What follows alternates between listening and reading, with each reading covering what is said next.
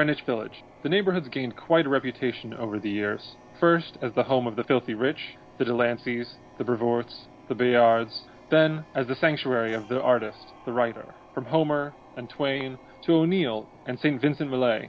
Lately, as the stomping ground of the bohemian, the beatnik, the hippie, lest we forget, it is also the home of the one Stephen Strange, master of the mystic arts, and, 'tis his sanctum sanctorum, a mysterious hawk-cloaked figure watches so intently this night. My name is Conrad, and welcome to the 9th episode of Stranger by the Dozen, a weekly podcast where we'll recap the adventures of Dr. Stephen Strange, master of the mystic arts, 12 issues at a time. This week, we'll see the Defenders go to war with the Avengers, rematch with Zemnu the Titan, and spar stupendously with the Squadron Sinister. This week, I'm joined by my buddy Duncan. How's it going, man? It's going better than last time. It's just going to keep getting better. All right. So, just a reminder that you can find the show on iTunes, the Google Play Store, Stitcher, and on any fine podcast app. Give the show a 5-star review, and I'll read the review on the air. Do you happen to have any 5-star reviews? In fact, this time I do have a review. Wow, that's fortuitous. From Strange Stranger Strangest, and they title the review, My Favorite Podcast. Oh, that's sweet. Yeah, the Stranger by the Dozen podcast is incredible. It's so much fun and incredibly insightful. Also, it makes it easy for anyone to enjoy the history of Stephen Strange. On an unrelated note, and this is Conrad speaking, I just want to say that I think Duncan is extremely handsome, intelligent, and is the master of comedic timing. And he's easily in the top 2 guests that ever are on this podcast. Well, that's an unrelated note, but I appreciate it all the same. Thank you so much, Conrad. Duncan, you monster. But listen, everyone out there, you can make him say stupid stuff like I just did, or whoever this noble and probably very attractive iTunes reviewer was. Anyway, before we get started on the recaps, there's a couple pieces of business I need to go through. The main one is that I need to do some bonus extra recaps. Those are my favorite kind of recaps. Let's go. Yeah, of 2 comics that come before this. But first, I'd like to do a quick rundown of the 2 teams that will be making up the majority of this episode. So first, we've got our guys, the Defenders. They currently have 5 members: Namor, the Submariner, and the superior version of Aquaman, with more abs and less fish talking. The Silver Surfer, who flies around and shoots cosmic beams and feels bad about himself. Which is odd because he's so radical. Yeah, but, sometimes the most radical also feel the worst, man. It's a paradox. Poor radical people. Then there's Valkyrie, the feminist femme fatale. She's super strong and great with a sword. Note that she's borrowing both the sword and her winged horse Aragorn from Dane Whitman, the Black Knight, who has currently been turned to stone. He ain't using them. Yeah, it's true. Then there's the Hulk. He's the Hulk. He's so different from the normal Hulk that we all know, though. So just fair warning on that. That is false. This is classic Hulk. He's got purple pants. Well, we'll get to that in a second. He calls people dumb. I don't know. And then we've got our guy, Stephen Strange, who serves as the team leader. He shoots mystic beams and flies around, and that's it, basically. There's not a ton of crazy Doctor Strange stuff in this story. Well, there is, but it's not like in-depth Doctor Strange stuff. They find the time, but it's definitely like a shared spotlight. Yeah, and now an important thing to know is that he has recently become the full-fledged Sorcerer Supreme. But that's something we'll get into way more in later episodes. So on the other side, there's the Avengers. Boo! What a band of jerks. Yeah. This is a pretty big Avengers team, especially in comparison to the last time we saw them 2 episodes ago in Avengers 61, where it was just 3 guys. But this version has a lot of characters you probably know from the movies. There's Captain America, Iron Man, Scarlet Witch, Vision, Black Panther, and Thor. Those guys, if you think of the movie versions, you won't be like super duper wrong. They all have basically those powers. Scarlet Witch is like some hex blast, stuff like that. Yeah, the only real big difference is that like these heroes still have like the wings on the sides of their helmets. Yeah, I mean they're the classic versions. They aren't the grim and gritty modern versions of their characters or anything. Also, I believe Captain America currently has some bonus super strength at the moment, instead of just being like a really strong regular dude like he usually is. Oh, that's good. I'm glad that he got, like, extra powers.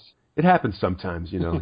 He's on and off with extra powers. But so there's two other characters in this Avengers team.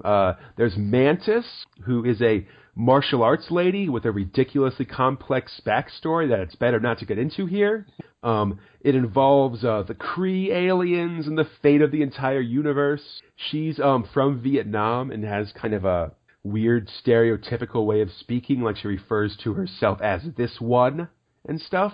And she is currently in love with and dating the Swordsman, who is a reformed villain with a righteous mustache and a sword that shoots beams. He's basically like Hawkeye with a sword, I guess. He looks really cool, though. He's got, like, a whole shark motif going on. Like, absolutely, yeah. He's got a big head fin and stuff. Yeah. Oh, I should also mention, speaking of Hawkeye, that Hawkeye is in this story, and Hawkeye is a terrible person. Yeah, but he makes up for it by having the best costume Hawkeye's ever had. It's a classic purple costume, yeah. Absolutely. It's so dumb, but, like, it just works so well. So let me get to the bonus recaps here. So first up is Avengers 115 from September 1973.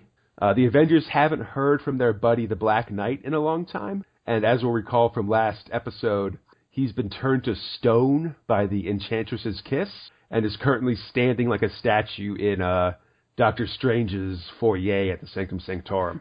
And Doctor Strange also sealed the Black Knight's castle so nobody could get into it while the Black Knight was turned to stone. So the Avengers arrive and they find the castle magically sealed and they're suspicious. And then after dealing with a race of troglodytes living under the Black Knight's castle, which is complicated, the Avengers decide to talk to Doctor Strange about this whole situation. And then we smash cut. And I have to do a bonus recap where... It's a flashback in a flashback. It's true.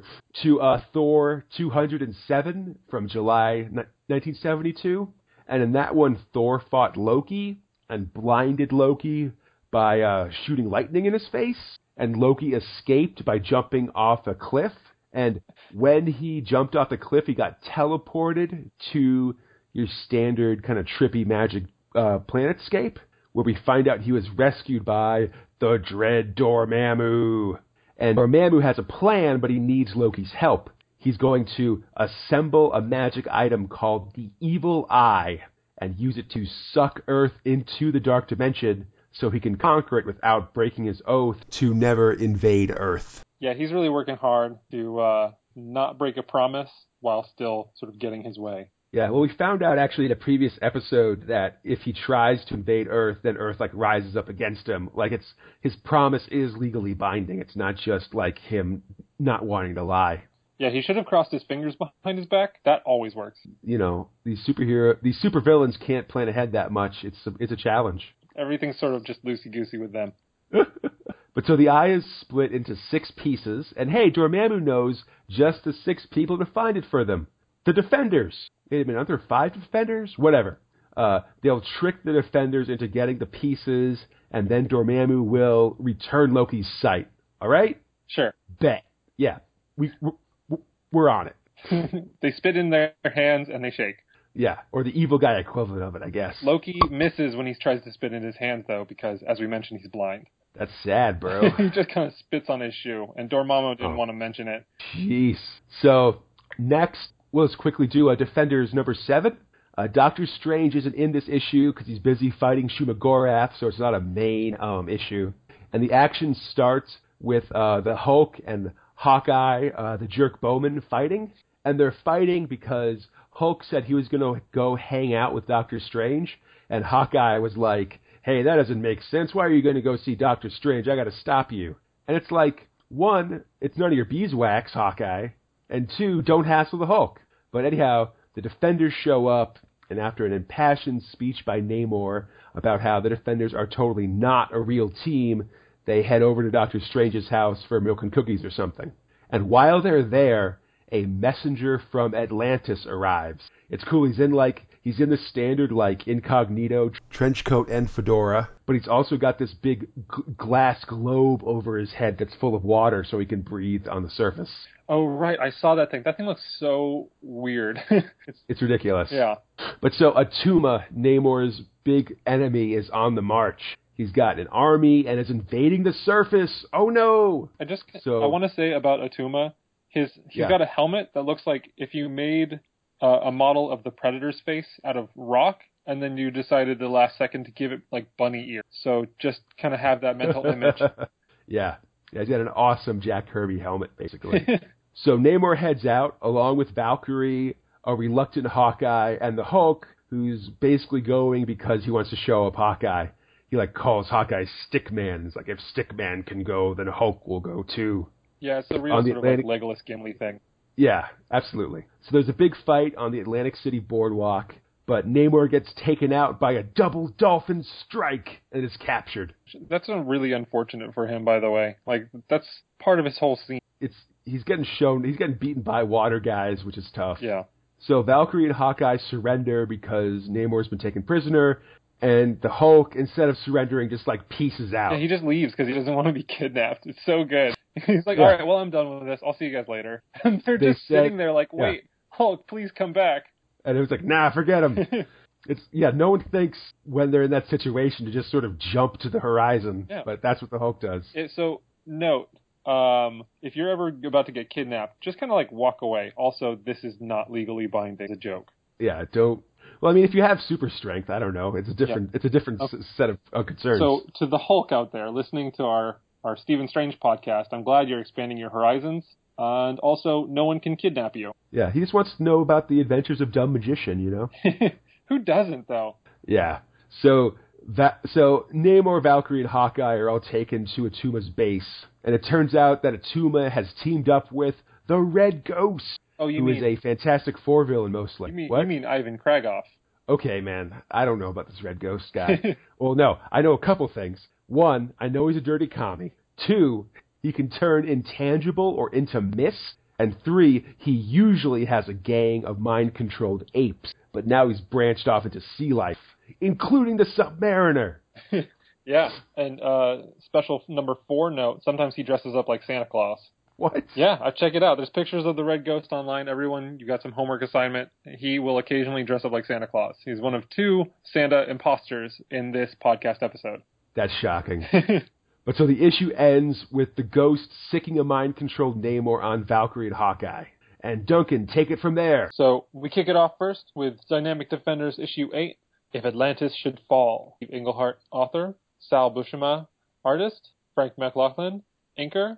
Charlotte Jeter and P. Goldberg as letterer and colorist, and Roy Thomas as the eternal editor. Yeah. So we leap into these pages just like Richard Tyler leaps into pages in the Page Master. And I know that I'm only allowed 1 Page Master reference per episode, so I'm just getting it out of the way now. One at most, honestly. Yeah. And it's very similar to the way that Submariner leaps furiously towards the Valkyrie and Hawkeye. As you'll remember, he is mind-controlled by the Red Ghost. Hawkeye does this overly complex trick shot with his bow and arrow, because that's his claim to fame. So that I should mention that his actual bow and arrow has been taken from him, and his current bow and arrow is made out of stuff that he found lying around in his and Valkyrie's prison cell. It looks really, really good, though. So I'm not going to say that he's got anything but what he needs for this fight. Yeah. And no, he made an exceptional product. Yeah, he's doing fine. And with this makeshift bow and arrow, he knocks a vase or a vase onto the head of the Red Ghost, trying to break the mind control that he has over Namor, but it doesn't work because, as it turns out, the power of the Red Ghost is drawn from the cosmic rays itself. And so the only way that he could shut it down would be break or turn off the cosmic space rays. So that's not happening, at least not by Hawkeye. Yeah, that would be impossible. Yeah, it really, I don't even know how you would be able to accomplish something like that. And I gotta just kind of say, Hawkeye, maybe you should have just shot Ivan with your arrow instead of doing some fancy trick, but I know that's your one deal, so I'll let you have it. Yeah, Hawkeye's got a Hawkeye, bro. Yeah, seriously. On another note, I'm pretty sure that the Red Ghost is subscribing to Villainous Tiger Beat or something, because he wakes up Hawkeye just so that he can explain his evil scheme to him. And during the whole monologue, introduces me to a character called the Unicorn.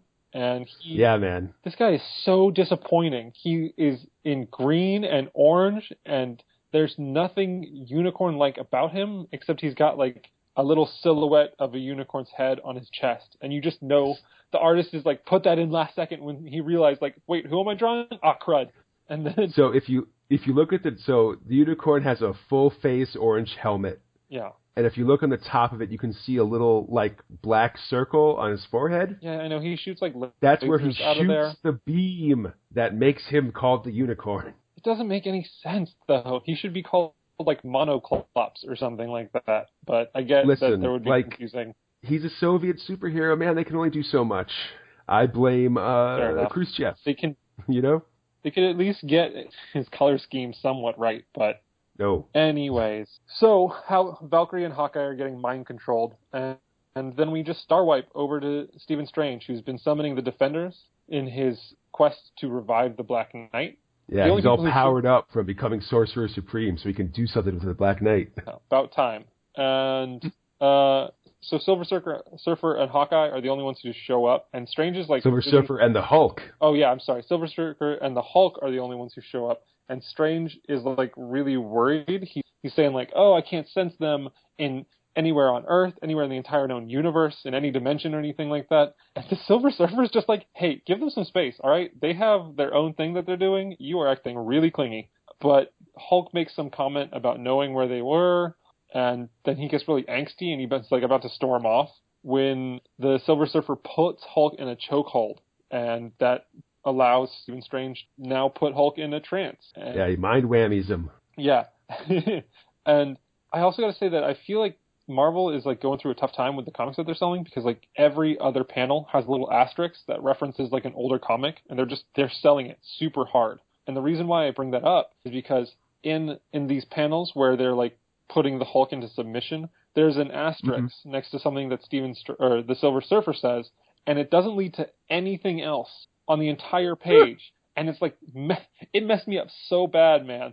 I'm like looking through this entire trying to find where Marvel's got some sort of like Pavlovian control over me, where every time I see an asterisk, I'm like compelled to buy a Marvel comic. And now I don't know which one to buy. And then it's just like, oh man, I'm in a bad way right now. I believe it's Defenders 6. Sure. Wait. Just tell me what to buy, and I will buy it. Defenders 4, I think. That's the one where the Black Knight is turned to stone. Oh, you're right. Yeah. So the Hulk now becomes the mode for just dropping all of this narration on everybody. And it's an expositional mind whammy. Yeah, it is. And it's really weird to see it coming from the Hulk. Just to have him like dropping all of this monologue and trying to talk in his Hulk way. He doesn't come across like a furious beast. He just sounds like a dude who doesn't know what pronouns are. So with that, Stephen Strange puts the Hulk to sleep, and then he hops on Silver Surfer's board, and the two race off to Atlantis, where... Yeah, it's a sweet Strange Surfer duo. Yeah, I think anyone on that surfboard looks cool, but Stephen Strange has like a cloak, and it just really like adds to the effect. It's nice. Yeah. So... Meanwhile, at Atlantis, Atuma and the Red Ghost are using their mind-controlled superheroes and marine biology to wage war on the fellow sea folk. And something really cool happens when this is going on, because you see all the superheroes like fighting, and they show Valkyrie just like cutting merfools down. Yeah. And it's so awesome. They even say like, Valkyrie, to whose strength water is no harder to cleave than air. And that's like really tangible for me, and I'm just super impressed by that. Yeah, I like how she like swings her sword and like this big stream of like bubbles comes behind it and stuff. That's a good touch. It's really rad, and it does a good job displaying her strength. Yeah. So on top of that, Valkyrie is the only one who's able to break free from the mind control. It only lasts like a second, but because of that, Strange is able to detect her, and he's also able to hear from her that like they need to turn off the cosmic radiation. Yeah, it's weird because I don't know if, as you know from last episode, Duncan, the thing about Valkyrie is that Valkyrie's like a personality that's been grafted on to the brain of like crazy cultist Barbara Norris. Mm-hmm. Like Valkyrie isn't in any way related to Barbara Norris. Barbara Norris is basically being possessed by the Valkyrie right now. It makes everything about the Valkyrie way complicated and confusing. it's like they made such a weird choice when they did this. Like, they could have just been like, okay, I'll hit you with this Valkyrie ability, but then Barbara is there and she's also the Valkyrie or something. But instead, it's just like, nope, Barbara's just in there being crazy and the Valkyrie's grafted on top. But so it means that when the mind control sort of interfaces with that big, like, demonic possession, basically, it just drives her, like, straight up crazy. Yeah. And there's all these cool, like, she sees the Atlantean defenders as this, like, Picasso painting of, like, crazy cubist art and stuff. Yeah, everything's sort of like melting away in the frame, and it's really well done. And it works even better in contrast to, like, all of the other art that's very grounded. Yeah, it's very, like, because the main art is very real, like, comic book realistic, basically. Yeah. It makes the impressionist stuff very, very noticeable and interesting. Definitely. So, as we were saying, Stephen Strange and Silver Surfer find out that the cosmic radiation is powering the Red Ghost's mind control. And so they just fly There's only one space. thing to do. I understand now why other people back in the day were, like, talking about this team being overpowered, because they just fly into space and they do a couple laps around the globe and they turn off cosmic radiation. Yeah, they block the entire Earth from cosmic radiation. Which I feel like that would have some more noticeable effects other than just breaking people from a mind control, but I'm no physicist, so... I mean, the big thing it does, yes, is completely depower the Red Ghost. Like, he was in his mist form, and he just turns into a dude, and everyone's like, slams back to Earth. And everyone's like, hey, like, we aren't mind controlled by you anymore. All the fish swim away and stuff. Yeah, so on episode 10 of A Stranger by the Dozen, you should ask Neil deGrasse Tyson, why this happened and what it would cause. Absolutely. I think, one big explanation that I've heard is that around, at this point, like, the Fantastic Four is into their hundreds of episodes or issues. And in the early Fantastic Four, people were just kind of developing powers like crazy, like, sort of, like the knock everybody gives Superman is that he just kind of makes up powers as he goes along. Yeah, what's the thing, like, he gains a new power every, like, 3 seconds? Well, I mean, that was in All-Star Superman, which was a specific Superman story. Even regular Superman can just kind of make up something if he really needs to. Yeah. Like, I've got my freeze breath, or my X-ray vision can also pop popcorn or something like that. But then freeze the popcorn. Right. But the Fantastic Four were, especially early Fantastic Four, had kind of a similar thing where, like, the ability, like Johnny Storm being made out of flame, let him do a lot of kind of crazy stuff that you wouldn't expect would be actually possible thanks to someone being made of fire, Yeah. But that sort of cools out and stops happening, around now, like sort of in the mid-70s or so of the Fantastic Four run. And there's a popular fan theory that says that the Fantastic Four's powers stopped evolving because of this action by Doctor Strange and the Silver Surfer. Well, I think are also powered by cosmic rays, Yeah, that makes a lot of sense.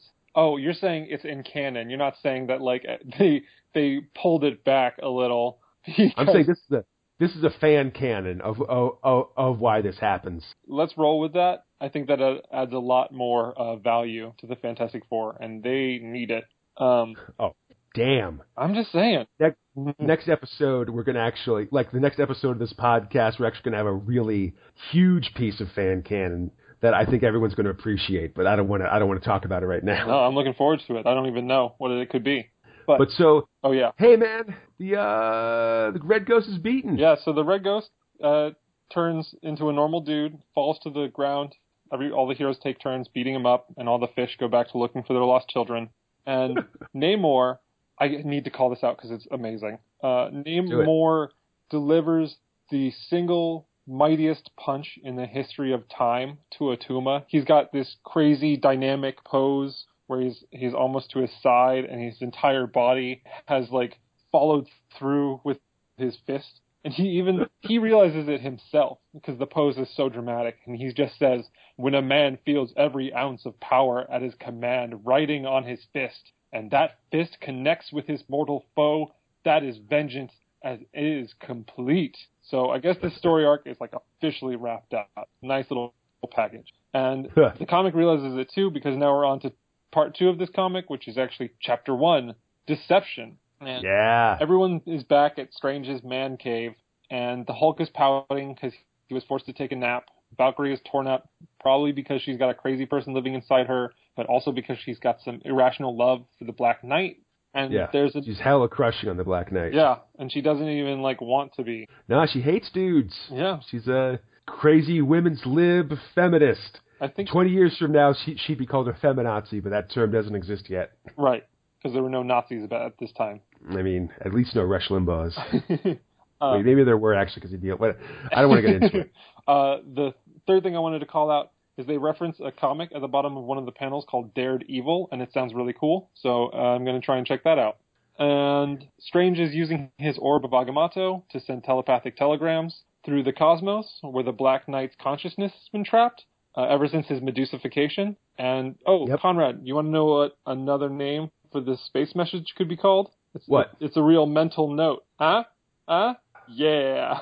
That's a side victory. You're lucky I don't have recaps for half of these podcasts ready, Duncan, or I'd kick you off this podcast. I am banking on it. So, the Black Knight replies to Stephen Strange's space letter, and he's like, yeah, I'm doing fine. It's just boring. All right, I'll see you guys soon. And the reply... I don't really have anything that can help you, but, I would like to be rescued. Sorry. Yeah, I'm fine here, but I'm also not intending to live here. So whenever you get around to it, that'd be cool. But his reply is intercepted by Dormammu and Loki, because, beans.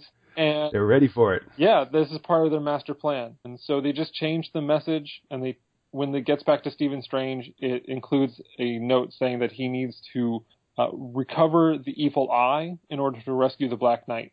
And Strange, to his knowledge, believes the evil eye was destroyed in an explosion, but it doesn't matter, because they will do anything if it means rescuing the Black Knight. And we'll see that happen in Conrad's issue right now. The chase for the evil eye is on in Avengers 116 from October 1973. So all these issues have multiple chapters in them, which is sort of an old school style of comic book writing, where they'd split each thing into a chapter. There'd be multiple chapters in an issue. Each one has a title. I'm not going to do all the I don't think we should do all the titles for each comic, just because it seems kind of redundant. So I'll just say, this is Avengers 116. Steve Englehart is the writer. Bob Brown is the artist. Mike Esposito is the inker. John Costanza, letterer. Petra Goldberg, colorist. Petra Goldberg's busy. She colors a lot. It seems like colorists and letterers really get around. They do a bunch of issues at once. Yeah, for sure. It just seems that also the Defenders and the Avengers have their own set of people working on them.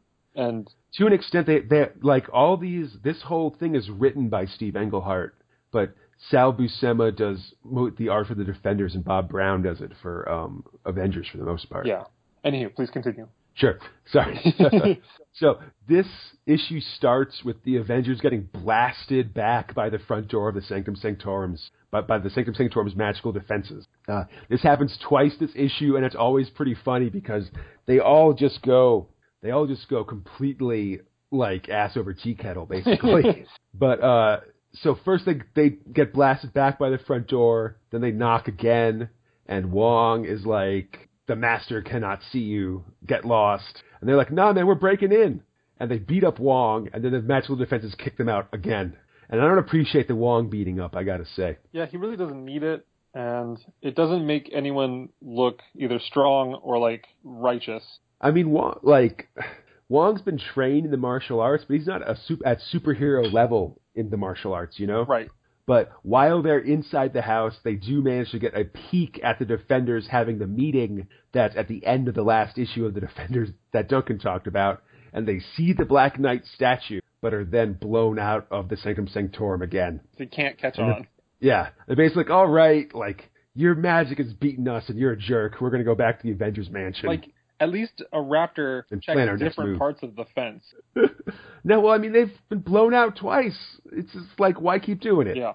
So they go back to the Avengers clubhouse to plan their next move. Also planning their next move are the Defenders. So first they recap the history of the evil eye It was the focus of a early Fantastic Four story from issue 54 from September 1966.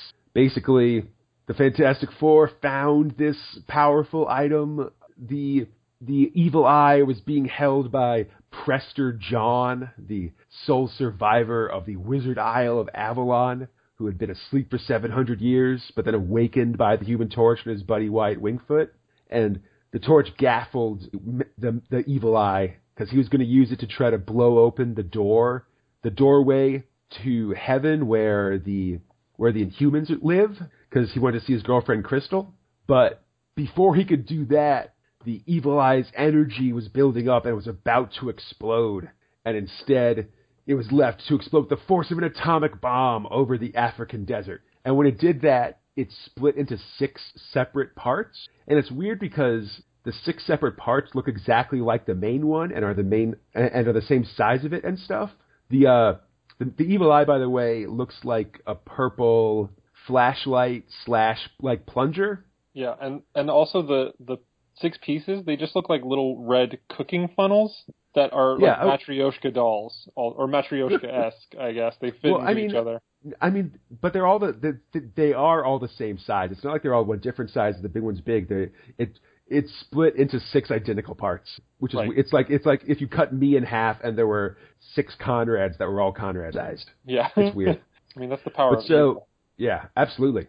So these parts are scattered around the world to 6 key locations: to Osaka, Japan; Rurutu, French Polynesia; Sucre, Bolivia; Monterrey, Mexico; Los Angeles, California; and Fort Wayne, Indiana. The plan is simple. The team will split up to get the pieces. Silver Surfer will go to Rurutu, Namor to Osaka. Valkyrie will give Hawkeye a lift to Monterey and then go to Sucre herself on Aragorn the Winged Horse. The Hulk will jump to Los Angeles.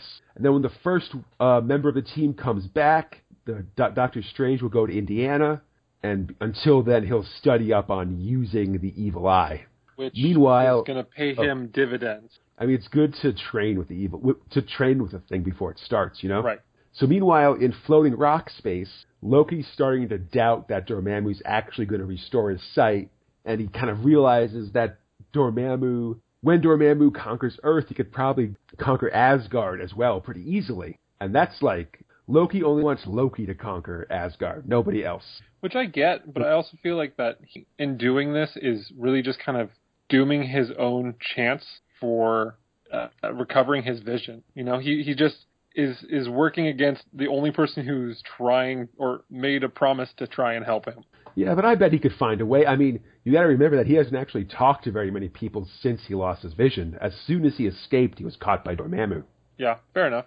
But so Loki decides to throw a monkey wrench into Dormammu's plan. He quickly sneaks down and to the Avengers mansion and tells the super team that the Defenders are after the evil eye. And then he spins the various team members as being either really mysterious and unknowable, like Doctor Strange and the Silver Surfer, or as actual villains at some point, like Valkyrie, Hulk, and Namor, or as betrayers who can't be trusted, like Hawkeye. And he basically says that these guys have turned rogue. They're finding the evil eye to conquer the Earth. You guys got to stop them. He really wasn't lying about Hawkeye, though. Like, Hawkeye is a colossal jerk to the point of being hazardly. And he's not lying about any of them, which is the key. I mean, the Hulk is often a bad guy in comics. Namor has invaded the surface several times and will continue to do so. And the last time that the Avengers met Valkyrie, it was Valkyrie was the Enchantress, like playing a trick on them, basically. Oh yeah. So I guess this is the one time Loki's decided to be honest. Well, he's lying by telling the truth, which is the most dastardly way to lie, Duncan. It shows that he's a true master of his craft. Yeah. I mean, gotta lie. You'd hope he'd be decent at it, I guess. But so the Avengers are like, we gotta stop these Defender jerks. And so they pile into their Quinjets, and it's time to go. So Vision and Scarlet Witch will go to Rurutu, Captain America will go to Osaka, Iron Man to Monterey, Swordsman to Sucre, Thor to L.A., Mantis and Black Panther to Fort Wayne. And I'll just note that it's interesting how Valkyrie can go on her own, but the ladies of the Avengers need chaperones. I'm just saying. But let's do it. So from here on out, it's basically a series of fights. It's the best. It's literally like a wrestling match. It's true. They set it up, and then we see them knock them down. And you got like title cards, and you've got like opening matches with like less than important characters. Yeah, leading up to the main event. Yeah. So first up, we've got Silver Surfer versus the Vision and the Scarlet Witch. So Silver Surfer shows up first, and Marutu is this Polynesian island or Micronesian, something like it's in the South Pacific. There's a big volcano. There's natives. The natives see the Silver Surfer flying around and start to worship him, and the Silver Surfer is not pleased about that. And eventually he decides that the only place where the Evil Eye could be is in the big volcano on the island. So he flies into the lava in the volcano and starts rooting around, basically. And as he does this, it causes the volcano to erupt. And when the volcano erupts, the eruption hits the Quinjet that the Scarlet Witch is flying, which causes the ship to be destroyed and Scarlet Witch to be knocked out.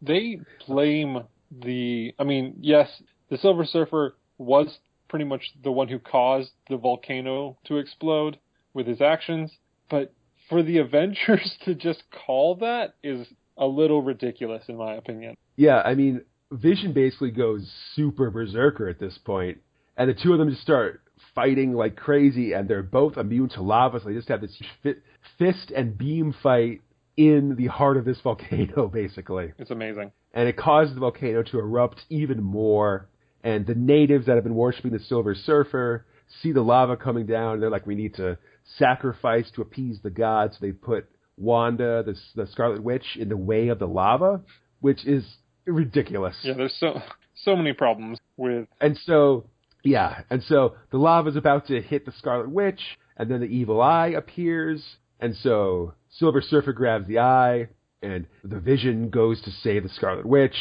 and the Silver Surfer doesn't know what is going on. He's like, I was just looking for this eye, and then the Vision attacked me, and there was this lava. I got this eye, I'm out of here, this is very weird. And meanwhile, the Vision is like, these defenders are out for blood! They're trying to kill us all! Yeah, and he truly believes it. See a defender try to destroy them, yeah. He turned that volcano on, that monster. Yeah, and so now the Avengers are super angry, and Silver Surfer's like, what is going on, dude? I don't even know. But the Avengers-Defenders war is on, and now the score stands at Defenders 1, Avengers 0. Duncan, you're next. Yeah. So we continue this battle in Dynamic Defenders issue 9, Divide and Conquer, with authors Steve Englehart, artist Sal Buscema, inker Frank McLaughlin, Artie Simek and P. Goldberg as the letterer and colorist, and again, Roy Thomas as the eternal editor. So we meet up with Strange, and he's just hanging out in his apartment, staring, some would say longingly, at the Black Knight statue, when Silver Surfer just bursts in through the window and tells Strange about, the recent battle with Scarlet Witch and the Vision. For the audience, there's a whole panel that's just devoid of art, that's just an info dump, recapping everything that's happened about the double and triple crossing that's been going on by Dormammu and Loki. There's a lot going on right now. Yeah, so Strange hears this, and he's like, dip, I gotta help. And so he just bolts out of his mansion and flies off to go collect a piece of the Evil Eye while sending out a message to everyone that Loki has pretty much tricked the Avengers into thinking that the Defenders are evil, which is, it's helpful. Well, wait, I think it's not that. He thinks that Loki is controlling their minds. Oh, you're right. And that the Avengers are evil. Because he sees Loki's headless, he sees Loki's spirit just basically floating infesting around the Avengers mansion. It's just Loki's head flying around an empty house. Yeah. And then he also notes that among them is the Swordsman, who is an internationally known criminal. Oh, right. They haven't heard about him turning face. Right. Yeah, absolutely. Yeah, there are 2 episodes of Monday Night Raw behind, so they don't know. So now both the Avengers and the Defenders think the other team is specifically evil. Neither one of them thinks there's some kind of misunderstanding. Both of them thinks the other one is up to no good and can't be reasoned with, basically. Right, but the difference being that our heroes, the Defenders, have like evidence of Loki's existence in the mansion, whereas the Avengers just kind of took the word of someone who's been historically a villain. Yeah. I mean, So, it's absolutely true. I'm in favor of the Defenders. I'm just saying, I'm just trying to set up the story. Definitely. I just need to make sure that they understand who we're rooting for still. Obviously the Defenders, guys. Exactly. Come on. Way better. Speaking of the Defenders, so Stephen Strange lets everybody know about his recent discovery, and he flies off, and he just kind of ditches Surfer to be on statue guarding duty, and we star wipe to Valkyrie and Hawkeye, who are flying into Mexico on their Pegasus, and it's causing all sorts of locals to swear off drinking, at least until dark. Because nunca beberé tequilas antes de la noche otra vez. Exactly, that's what I said. So Hawkeye's just left in Mexico, and he's just sitting there reflecting about how much he loves babes, when all of a sudden Iron Man flies overhead. Now, before Iron Man notices Hawkeye fires a arrow that's got like an eagle claw on the end, and it snatches the piece of the evil eye right out from Iron Man's hands. Yeah, Iron Man goes to like a university professor to get the piece of the evil eye. He gets it super easy. Yeah, so the reason why I kind of glossed over that was just because sometimes how they find the piece of the evil eye makes sense, like buried in a volcano or, discovered by some architects who work at a college or something like that. Makes sense. But then there are other times that are just kind of lazy, and I'll definitely call that out. For sure. Oh, you also before that, I just want to mention that when Valkyrie drops off Hawkeye in Mexico, like Hawkeye totally just like grabs her and like slips her the tongue. Yeah, because she's talking like about without how she likes any kind of consent or anything. Yeah, it's really, really awful. He's talking about, or Valkyrie's talking about how she longs for action, and he's like, "Oh, I like action," and he thinks that. I guess he probably doesn't even think that's okay. He just kind of does it, and it's really bad. And he is just painted so terribly, and the comic kind of doesn't make any like qualms with his action. So yeah, no, it's just very like, hey, it's 1973, just so everybody remembers, Right. But anyhow, so now we finally get to the superhero fight where Hawkeye's doing his thing where he shoots weird arrows, and Iron Man's doing his thing where he shoots laser blasts. And then Hawkeye just runs up and slams an acid arrow into the face of Iron Man, which, Hawkeye, you need to chill out right now. You know your bro is being manipulated, and you could seriously kill him with this stuff. And as though that's like not enough, Iron Man's like about to shoot a laser blast, and Hawkeye hits his hand with another arrow, which causes Iron Man's blast tear through a building, and a bunch of rando civilians are now in danger. Now, being a superhero, Iron Man goes to save them, but Hawkeye just dips out. It's real good. So Hawkeye, I guess, wins, put another point on the scoreboard for him because he got the evil eye and he escaped. But man, you are the worst. It's real bad. Yeah, I'm going to take your super costume and give it to Namor or something. Well, I mean, let me try to defend Hawkeye a little bit, a guy I don't like. One, with the acid thing, is that Hawkeye and Iron Man have actually fought a lot in the past. Like, Hawkeye was originally an Iron Man villain in, like, the 60s. Oh, no way? Like, in this issue, they have another one of those asterisks, and it refers to, like, the day they first met in Tales of Suspense, number 57, which is from September 1964. And in that one, like, Clint Barton, Hawkeye, is a circus performer that does, like, archery stuff in the circus. Sure. And he's like, screw this, man. I am going to become a bank robber or whatever and use my archery abilities to help me with that. And then Iron Man stops him. Like, they fought a bunch of times when Hawkeye was a villain. Okay, that's crazy. I did not realize that. And so I'm saying that just to say that he knows that, like, he can hit Iron Man with his acid arrow and it will probably just incapacitate him for a while instead of, like, kill him. Now, using the arrow to hit Iron Man's hand to destroy the building and then piecing out while Iron Man saves the normal people being hit by the collateral damage. Yeah, he's a jerk. Yeah, like he's a bad guy. Really bad move on his part. And then he was a superhero, one of the first superheroes I was ever introduced to. Yeah, man. I mean, sometimes your favorite's problematic. That's just sort of the answer, Yeah, I guess. It's sad. So let's move on. Yeah. But really, though, final note, between the violence and the misogyny, Hawkeye is not looking super great right now. Yeah. I'm glad he's not a permanent addition to the team, I gotta say. Yeah, me too, now. Anywho, moving on, we're onto the title card for this comic. It's Strange versus the Black Panther and Mantis. And Strange, right away, he goes to, Idaho, I think, and he's flying over Indiana. Yeah. Apologies, no, everyone from both of those states. Oh, Jesus.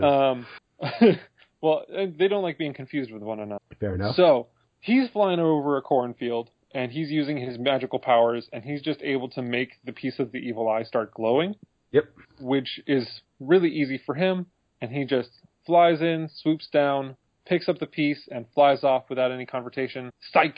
Turns out Mantis and Black Panther have been wandering that cornfield for hours aimlessly, and then they're alerted to the piece of the evil eye because it starts glowing, and they find Stephen Strange, and they start to chase him down, and they turn a corner in the cornfield, and they just see these 3 elderly people waiting for a bus, and Mantis just goes into a blind fury, and she starts beating up this old lady completely unprovoked, and she straight kicks her under a bus, and double psych! Turns out that old lady is able to retaliate by shooting energy beams, and she was nice. Stephen Strange the entire time, and I have now double fooled your entire audience. So, T'Challa, the Black Panther, he calls upon his panther-like abilities to jump. And he just scales a grain silo and tackles Stephen Strange midair. And it's almost like a reaction. Stephen Strange just shoots out a blast from his Eye of Agamotto and then immediately realizes what he did as the unconscious Black Panther just plummets to the earth. So Strange is now racing after the Black Panther. He's barely able to catch him. And Black Panther comes to, and he expresses his gratitude by kicking Strange square in the mouth.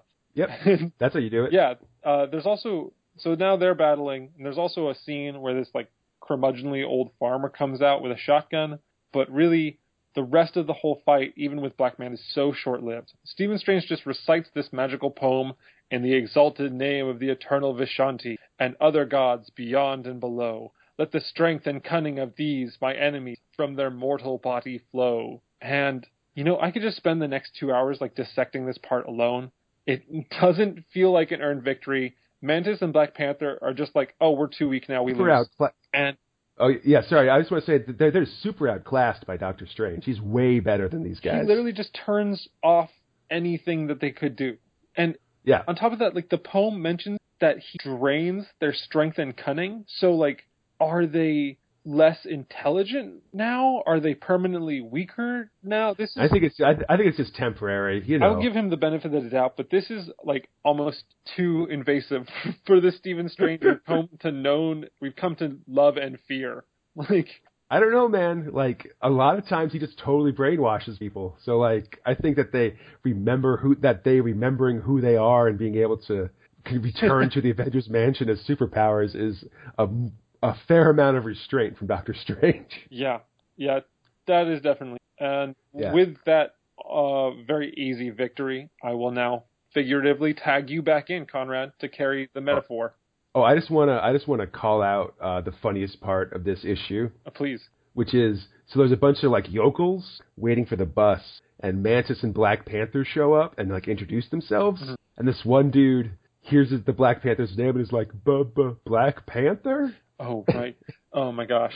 Yeah. And it's pretty funny just in terms of what that name means and all that stuff. Yeah.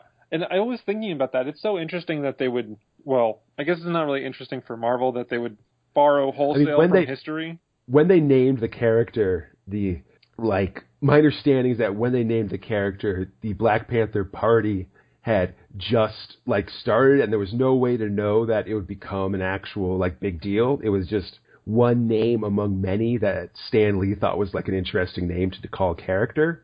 They had no idea that it would become this historically significant group, I guess. And so it's an interesting sort of accident of history or something. Okay. I thought that was just them kind of banking off of the organization. Now, because Black Panther was created in like 1963 or 64 or something like that, it's pretty early Okay. in terms of when these characters came out versus when the political group was founded and stuff. Okay, that's interesting to know. Yeah. All right, but cool. Let's go to Avengers 117 from November 1973. Steve Englehart, author. Bob Brown, artist. Mike Esposito, inker. June Braverman, letterer. Petra Goldberg, colorist. So, Dormammu has learned that the Avengers are fighting the Defenders, and he is pissed. Luckily, he doesn't suspect that Loki is behind it, however. And then he basically spends like 2 pages berating Loki for being blind and useless. Now I kind of understand why he's going against Dormammu. I mean, Dormammu's a bad boss, you know? He's a supervillain. He's like a Demon Day supervillain. Yeah, he should really go undercover and see what his work is causing others to do. My name's Chet. Just ignore the fiery head. This is my first day. I thought Firehead was okay. Undercover demonic supervillain. When he banishes someone to eternal hell at the break room, that things will be kind of up. It's true. But so now we go to Swordsman vs. Valkyrie. We're in the jungles of Bolivia. And in the jungles of Bolivia is a crazy full-size German castle.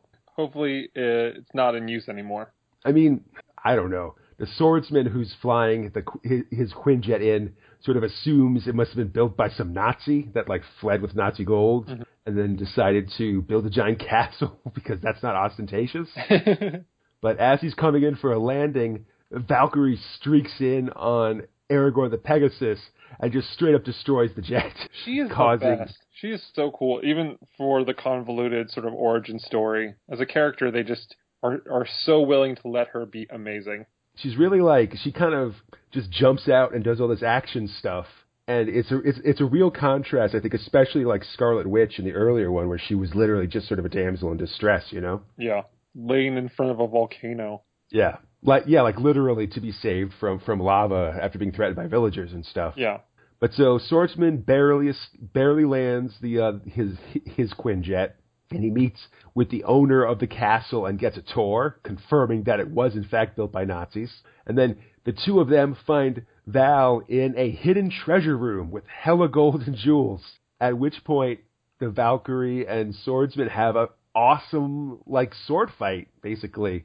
They go all up and down all the stairs of this castle, and they jump off big tapestries and stuff.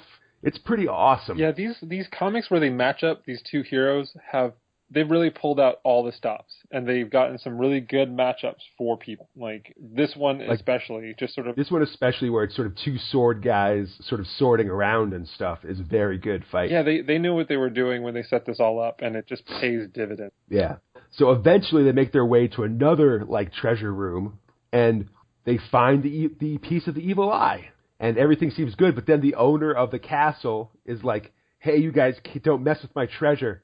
And he totally shoots the Black Knight in the back. And the Black Knight stabs him to death in turn. You mean the swordsman? Yeah, I'm sorry. The swordsman shoots the owner of the castle to death in turn. Yeah, I mean, it's only fair, even though that they are intruding on his property. Yeah, but, you don't got to be a jerk about it. So the swordsman's been shot, but he'll live. And the authorities are showing up because a jet and a winged horse just flew to this castle, and they don't like the castle owner anyway. So the cops are like, we're gonna roust this guy. Yeah, they've been looking for a reason, anyways. Yeah. So Valkyrie basically says like, hey, the cops are gonna take care of you. I've got to go bring this evil eye back. Peace out.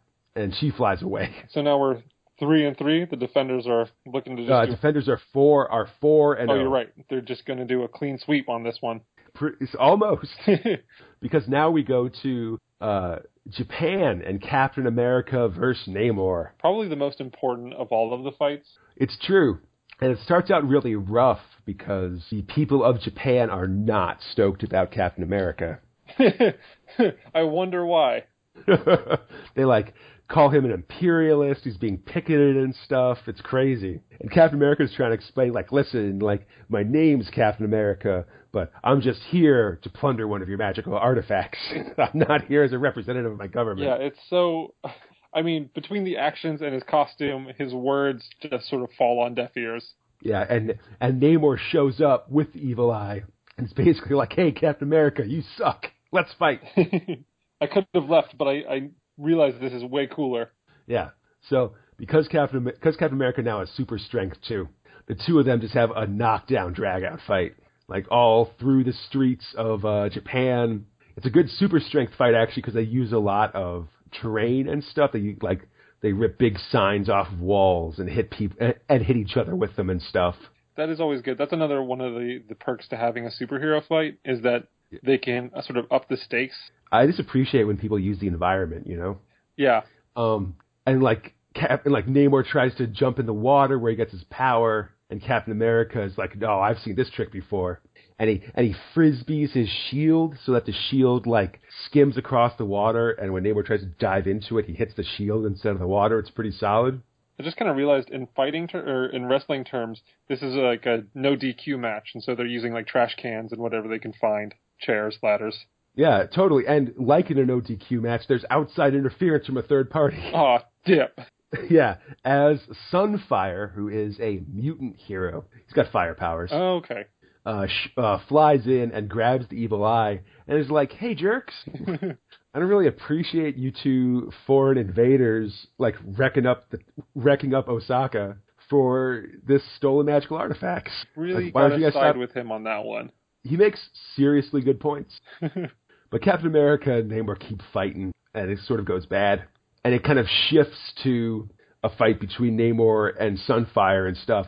But through it all, the two of them, Namor and Captain America, fight, and they start talking to each other as well. And sort of saying that, like, hey, like, you're being a jerk. No, you're being a jerk. And they end up sort of explaining that Namor finally explains, like, no, we're trying to de-stone the Black Knight. And Captain America's like, hey, well, we're trying to help the Black Knight too, but, like, Loki said that you guys were bad. And Namor's like, screw that. You guys suck. I'm getting out of here. Namor's a people person, basically. Yeah, this dude, he does like a heel turn every other comic book, I swear. I mean, he's a heel while he's a face, you know? He's not a good guy. Yeah. But in the end, the two of them decide to stop fighting, and instead they will try to meet peacefully and actually talk things out like adults. Boo! Keep fighting! Boring. But it looks like we're moving towards the next phase of this war. So it's currently Defenders 4, Avengers 0, talking this out like adults 1. Boo! Yeah, but there's one more fight, Duncan. Oh my gosh, this is the best. It's all been building towards this. Dynamic Defenders issue 10, Breakthrough, The Incredible Hulk versus the Mighty Thor. Yeah. Steve Englehart, author, Sal Buscema, artist, Frank Boyle, inker, T. Ors and P. Goldberg, letterer and colorist, and Roy Thomas, the editor. Oh, yeah. This comic is pretty much what everyone thinks of. Like, if you don't like comics and you think about what a comic is, this is the exact representation of what that is. So, we started off and Hulk is just like calmly strolling up to this fountain, which I think they say it's the nicest fountain in the nicest area of the nicest town in the nicest state of blah, blah, blah. So He just walks up to this fountain. Everyone around him is in a blind terror, though. They are fleeing madly. Cars are crashing and careening into one another. Yeah, the Hulk's like this terrible monster guy that just like rips buildings apart. You don't want to hang out when the Hulk's around. Yeah, the Hulk really kind of feels like based on Frankenstein. He lumbers slowly, he's big and green, he's terrifying, and I bet he probably would get along with children somewhat well. Crud.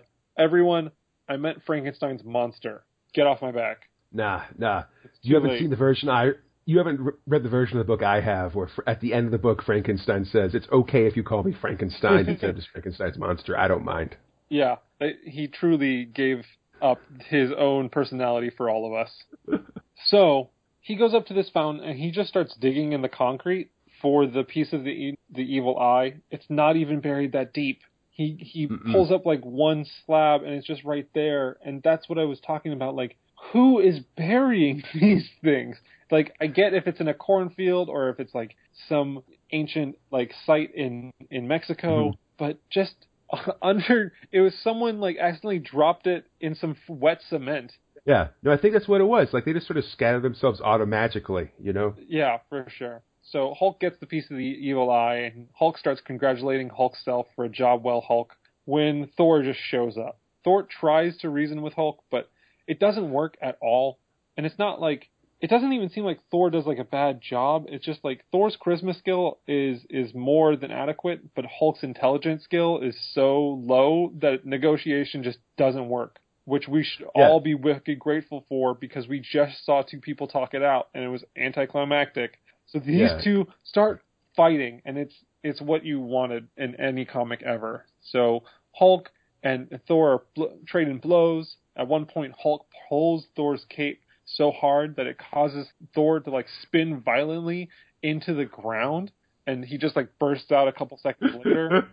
he spins like a top and it actually burrows into the sidewalk. Yeah, it's so great. Then Hulk starts to deadlift a car, and Thor throws the Mjolnir through it. Quick side note, I spelled Mjolnir right on my first try, so everyone, if you want to send me an email congratulating me, I totally accept it. It's Oh my justly gosh. earned. I literally just call it the Uru Hammer because that's what I call it in these comics a lot of times. Yeah. Because some dude in 1960 or because Jack Kirby in 1963 couldn't find a book where whatever it is was spelled out, so he just made up a term. Oh man, I've got one thing on Jack Kirby, and I feel so good about it. I just want to also say that like the best part of this fight for me, besides the actual fight, is right before it starts. They show three people. They show three groups reacting yes, to the fight this is about so to start. And so the first picture is like a cop on a call box calling for reinforcements. The second one is a bunch of like city dwellers sort of hiding behind a wall in awe of what's about to happen. And the third one is these two kids rooting on like Thor and the Hulk, being like, "Come on, man, do it to him." Yeah, they're making Kick bets. his They butt. don't even care. Everyone is like cowering in fear, and these two children are gambling. Like, get down on him, Thor. Do it to him, green skin. It's so good. So yeah, Hulk tries to deadlift a car. Thor throws the Mjolnir through it, and Hulk tries to catch it, but it actually just pins him to the ground. I know in later comics they established that Hulk can pick up the Mjolnir, but this is way before then, I guess. Yeah. Well, you know, he gets stronger as time goes by. Fair enough. That's what they don't say. He gets a lot madder too, so I guess it's related. So they are just battling until it gets to this one point where they just sort of they try and punch each other, and at the same time they catch their opponent's wrist, and they're just locked. Yeah. And they're standing on this rubble and just grimacing at each other, trying to break the lock that they have, and just sweating. And there's a full page image of the two, like in Mortal Kombat, and it just they're locked in Mortal Kombat for like an hour. Yeah, it says it lasts for an entire hour. Also, the single panel that I was talking about is really cool, but it's kind of cheapened a little bit because at the bottom they try and like whoever's in charge tries to tell you to buy two comics so you can like cut one up and frame it. And yeah, I'm not doing that. Okay, like I'll just take care of my one comic book and appreciate it for what it is. It's true. So yeah, Conrad's not lying. They straight up say that these two are locked in this struggle for over an hour. Which you have to think that after a certain point, like people are just going to go about their day and like ignore these two because it's going to get boring. In the end, I have like a roast in the oven. I got to get back to it. Yeah, I got a job to do. I got to get to the office, even if they're standing on top of its decrepit rubble. So, I mean, yeah, in a world of superheroes, you have to get used to this kind of thing. You know? Yeah, you just walk around them. They're going to be there all day. And they would be if it weren't for the Avengers and the Defenders showing up simultaneous. So, as you know, Captain Namor in America, well, Captain America and Namor? Yeah. Totally. They have worked everything out, and there's even a part where the Avengers show up to the Defenders HQ, which is still just Stephen Strange's apartment. Yeah, I mean, man, I feel like his apartment is like 3/4 of the building or something like that. I don't know how it works. Yeah, honestly, if I was going to go anywhere, I wouldn't want to go anywhere except for Stephen Strange's apartment. His loft looks rad as heck. Yeah, man, it's got a big library, a lot of braziers and gargoyles and stuff. Yeah, for sure. Actually, a lot of plants too. A lot of potted plants. I know. More than you think. He's got. I'm assuming Wong is busy like watering the plants all day. It's part of his training. Definitely. Yeah, but there's a cool like as much as the Thor and Hulk like smashing into each other like full page picture is cool. I like the other full page picture in this comic, which is just the other members of the Avengers and the Defenders like standing around Doctor Strange's like libraries, just sort of having like a dinner party. Yeah, they're just like hashing it out and working through their differences, and that's something I needed to talk about because everyone is so quick to be like, "Oh yeah, we were tricked. I get it. I'm sorry. No, you're cool. I like your costume." Except for Hawkeye. Hawkeye is wholly committed to being a jerk. He's talking about how he likes everyone better when they were villains, which is like, dude, I just learned apparently you were a bad guy, so maybe you should just go back to that, because that's your true calling. He's bad, man. Hawkeye's no good. Yeah, so they show up and they explain to Hulk and Thor, and Hulk begrudgingly hands over his piece of the evil eye to Doctor Strange, which doesn't make any sense because he was going to have to give it to Strange one way or the other anyways. Yeah. But whatever. And Hulk gets so mad at this that he has to give up his evil eye. He's throwing such a tantrum that he like punches the street underneath him, and there's this hilarious shot of all of these civilians just being rocketed into the sky as the road just blows out from beneath them. He destroys like the entire boulevard, basically. An entire block. He's bad at sharing. Now see, while the Hawkeye being a bad guy kind of makes me angry, Hulk being a bad guy just makes me laugh because he's so ridiculous about it. Though. He's like so entertaining with everything he does, whereas Hawkeye is annoying or dangerous. Yeah. So yeah, Strange is so desensitized to Hulk's outbursts, though he doesn't even care. He's just like fiddling with the evil eye. He doesn't even remark on it. No, he's paying no attention. It's happening in the background, and he's just on the ground, like, setting up these pieces, when all of a sudden one of Dormammu's, like, servants, Asti, shows up. Yeah. Down. This thing is, I want to say weird, but it's really just lazy. It's a superhero mask with a beak, and it just flies in, eats up all of these little pieces of, like, red silk. Like plunger flashlights? Yeah, little plungers. He eats them all up, flies into the sky, and goes through a rift, and the superheroes try and chase after him, but they can't. And then Dormammu's flaming head just appears in the sky, and he is just sort of belted at with all the cries from the superheroes that they're going to beat up Dormammu, and they promise.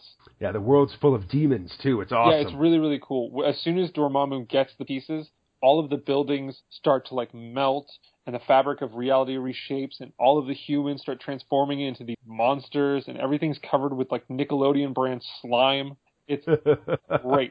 I mean, it's a major bummer for everyone else, but for us, it's totally rad. Yeah, that's all that matters. Right? We're reading the comic book. They're all strangers. Who cares about them? And, like, it's 1973, man. It's 40 years ago, strangers. Exactly. And with that, we wrap up that comic, so I will hand it off again. Yeah, to the finale. Avengers 118 from December 1973. To the death. There's some great, like, all the teams unite. Both teams united and, like, being angry pictures in this comic. It's awesome. It's what this whole thing's been building towards. And it's a win-win because you get the fights with all your favorite superheroes fighting your favorite superheroes. And then they team up, and you're like, oh, this is the greatest. I mean, it's the basic superhero team-up formula, right? You spend the first half fighting each other, and then the second half fighting whoever the bad guy is. Basic as it may be, it still works so well. I mean, there's a reason why it's been used for, like, 70 years, you know? Definitely. But so, to the death, Steve Englehart, author, Bob Brown, artist, Mike Esposito, and Frank Giacoia, inkers, Tom Orzechowski, letterer, George Russo's colorist. So demons are attacking everywhere. Insanity reigns. And only the combined Avengers and Defenders can attack it. I love the art for the demons in this thing. Yeah. The whole city has just become this hellscape of fire and buildings flying everywhere, and there's crazy demons all over the place. And all the demons are like these different combinations of animals and stuff. It's really boss. This is really sort of what you subscribe to when you become a fan of Steve. You know, it's Yeah. really crazy art and weird locations and cool monsters, and this is probably the comic out of this entire series that feels the most like a Stephen Strange comic. Yeah, it's super cool. And so, as these guys are fighting, and there's demons everywhere, hey, our old buddies from S.H.I.E.L.D. show up. Oh, finally. I missed them so much. Yeah, there's Nick Fury, Contessa Valentina Allegro de Fontaine, and Dum Dum Dugan. And they basically let us know that the entire world is under demon attack. It's hard to tell otherwise. Well, I mean, it might. Otherwise, we might just think it's from. It's like just in Los Angeles or something, but it's in fact the entire world, basically. Yeah. And Doctor Strange says, "All right, you hold them off here, Nick Fury. I'll take the Avengers and the Defenders, and we'll teleport to fight Dormammu." And he teleports them to the floating rock dimension that Dormammu and Loki have been in, and they're sort of walking on this enchanted walkway, and they have to stick to it. No one can fly. It's very like we have to follow these rules because we're in Magic Town now. Meanwhile, Jack, it's Magic Town. Exactly. Or, well, keep going, but just follow the rules, Jack. It's Magic Town. Meanwhile, Dormammu's in super villain overconfidence mode. So he's like, screw you, Loki, I don't need you anymore. And he locks Loki up in an energy cage and lets him know that, yeah, he's never getting his sight back. He doesn't need anybody. I mean, I guess Loki was now validated in all of his actions. Oh, yeah. And suddenly Dormammu isn't alone. The Watcher shows up. Which always means something big is happening when the Watcher shows up, for sure. Mm-hmm. Yeah, the Watcher says, don't mind me. I'm going to just observe, and everything's going to be good. That's his, go-to line that he always breaks. Yeah, it's true. So the Avengers are on their way to Dormammu when they're set upon by mindless ones from the Dark Dimension. I like those guys. But they're quickly... Yeah. Oh, man. The mindless ones are always a good time. But in this case, they get shot by the combined beams of the entire Deaf Avengers, and they're quickly dispatched. Well, I mean, they're like the equivalent of, putties. They just are there to show off power. Yeah, usually the mindless ones are a big threat, but this team is ridiculously powerful, so they sort of get our quick work. Yeah. So then we flash to basically just the Earth. We like the whole Marvel world, and we see that it's completely invaded by demons, and we see how all the different Marvel superheroes are responding to it. We see the Fantastic Four, Spider-Man, the Inhumans, Luke Cage. Luke Cage's like, sweet sister. You see Kazu and Zabu, this kind of Tarzan dude and his saber-toothed tiger. All right. That guy's awesome. Yeah. Ghost Rider, Man-Thing, and then even bad guys like Doctor Doom and Dracula, and weird guys like Adam Warlock, and even Thanos. God damn Thanos. Making an early appearance in this comic until we get to December and we start doing all the Infinity stuff, which is going to be insane. But everybody's fighting these demons. They're holding them off, but they can't do it long term. So now it's a showdown between the Defenders, Avengers, and Dormammu.